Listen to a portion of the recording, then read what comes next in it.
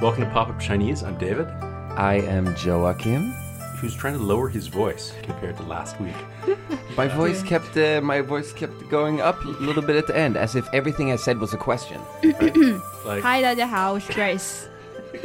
Yeah, welcome Grace to the studio. Today we have two participants with us. 大家好，我是李丽，来自内蒙古。大家好，我叫严志强，我也是来自内蒙古的。So Joe, our first question is in a secret category. Yeah, we can't tell you the category because that's the answer. 好，这个问题呢是这样的：2003年的女子世界杯足球赛，为什么意想不到的把主办国改变到了美国？2003年的女子世界杯足球赛，为什么意想不到的把主办国改变到了美国？I like this vocab. We have the Women's World Cup. 女子世界杯足球赛。Everyone's favorite, yes. 女子世界杯足球赛。I also like sponsoring country. 主办国。主办国。Oh, I didn't even know that word. Yes. 为什么从原来的主办国转到了美国？可以知道原来主办国是哪个国家吗？ No. 哦，03年，对，03年是一个，当时是有非典吗？你要说是指的是中国当时有非典吗？然后所以说导致了美国去主办。Okay. 志祥呢 ？One guess. Okay. 我觉得应该差不多吧，肯定是因为出现了一些突发的状况，比如说大型的疾病，比如说一些自然灾害，然后主办国特别的缺钱，之类的。But which one of those types of disasters? That was in Vegas. Yeah. you have to pick one of these disaster types. Pick one of your 如果 recent 让我 types. 选的话，我会选这个财政状况不是很理想。They ran out of money and they're like, U.S. Financial crisis 2003 放弃 did 了 happen. In Iraq. Yeah, it was the Middle East. The cotton market crashed. 李丽说对了。2003年，这个原主办国是中国，然后因为发生了非典，那一年我们的印象都很深刻。对 Yeah. 当时我们正要中考，对，就是初中升到高中，印象特别深。You know, I think... What is 非典? What does that mean? 非典。中文叫什么？听好了，叫重症急性呼吸综合症。No, it's not. It was like 非典型肺炎。非典型肺炎，对。我在说的是 The medical name. The 对， medical 那个是 name. 医学名称。如果你要说全称的，大家都叫它非典，然后全称就是非典型性肺炎。So, first category is SARS. Yes, the category name was SARS. Oh, 原来是 SARS. Yes. 对，是关于非典的。好，第二个问题，根据世界卫生组织 The WHO. 根据世界卫生组织，第一例非典病例发生在哪里？ Right. 根据世界卫生组织，第一例非典病例发生在哪里？加拿大。我觉得有可能是在一个非洲的国家吧，我觉得会不会？ Okay. 非洲的国家 Pointing fingers at Africa. 对，非洲的，比如说巴西，不对。No, I'm sorry. 巴西 Okay. 南美洲的巴西。 There wasn't any Winner. SARS, and they were having like carnival at the time. Grace, who's 根据 responsible for SARS? 根据世界卫生组织，第一例非典案例发生在中国的广东。哦，好吧，对，不好的事都发生在别的国家。确实是，这2002年它就发生了，但是有些人把它掩盖了起来，所以到03年大家才知道。So question 3, right? Yes. It was a crazy time back then, and what did people do? We stayed at home. 对，基本上是，就是大家不能出屋，因为那个时候我们都是在中考，对，而且我们当时有学习都不可以，就都要回家，然后都不能去学校。Yeah, That was easy to like- get a cab.停课一个月。 It was like the 对 best time in Beijing ever. Everyone really enjoyed SARS. Traffic was good. 因为学生们就不用上学了，我们当时特别特别辛苦，然后后来都回家了。It's like you either die or you have a great life. It's like the typhoon parties in Shanghai. It's just the best time when the 对， No one invited Yeah. me to a typhoon party when I was in Shanghai. It's a thing. Yeah.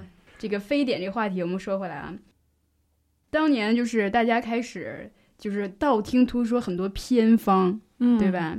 有，其中有一个就是说吃这个板蓝根， Do we even know how to translate this stuff in Yes. English? Pianfang is of course folk remedy. 偏方 If it's pianfang, it means it's totally ineffective. Yeah. 也不一 If 定， it's not No. 就只 medicine, 是可能不是科学上的，但是有可能有作用。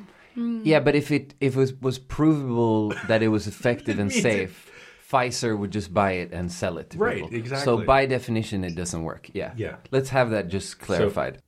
偏方 Okay, so those are two first tones. 偏方，其中一种是板蓝根， Yes. 另外一个偏方是什么？ Yes. And Balangan is of course translated as this. I looked it up on Wikipedia. Oh, Glaston. Glaston or Woad. 板蓝根 That's a ridiculous word. It's a type of grass. What do you There's expect? SARS is in the neighborhood. We must find some woad. David, I don't think you have them on your 是 side 的 on 就 this 是 one. 草就是草药嘛，中药制剂，对对，中药制剂就是通过植物然后提取出来的一个什么成分，然后做成一种冲剂。就不是说你直接去吃那个草，对，它是要它经过是做成那加工的。种颗粒状的，就跟泡咖啡一样，其实它是提取的出来的一个东西。 Okay. A brew. 对 You brew a little bit of Glaston. Right. That's why SARS people were thinking it's Brazil and Canada. Because Yeah. China is protected by Glaston. Yeah.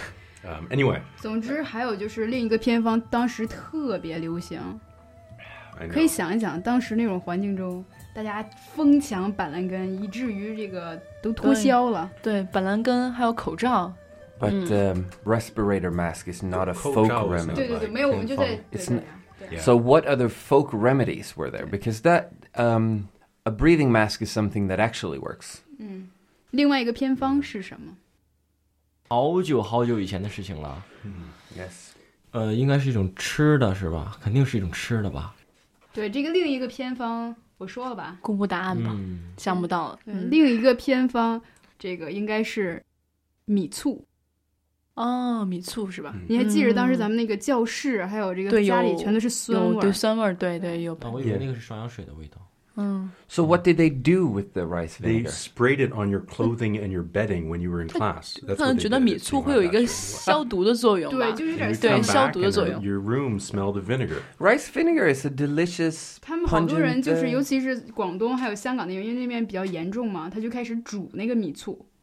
对，把整个买了家里屋然后子里面煮煮出那个味道。 So our first category was SARS.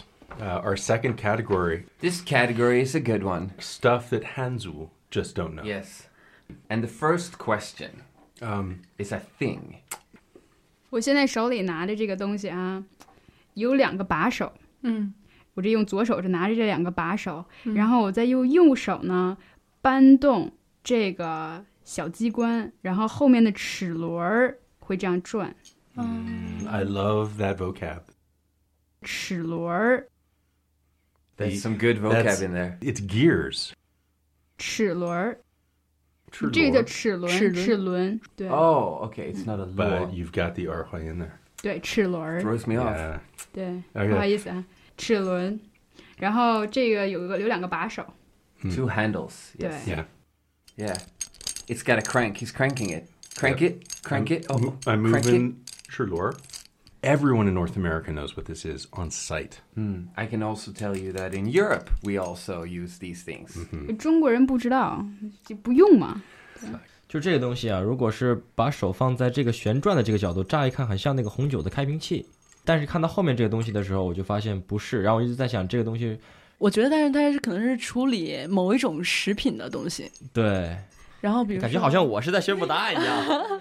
对，这个是开那个易拉罐头的那个东西，哦，开那个罐头的那个。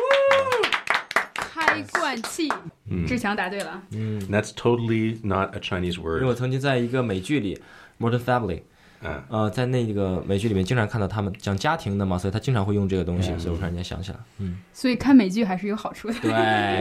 对 Yes. 这是我最喜欢的一部美剧了。Teaching people about gay people and can openers. Yeah, bringing, globalizing us. 好，我们第二个问题呢是和化学元素有关的。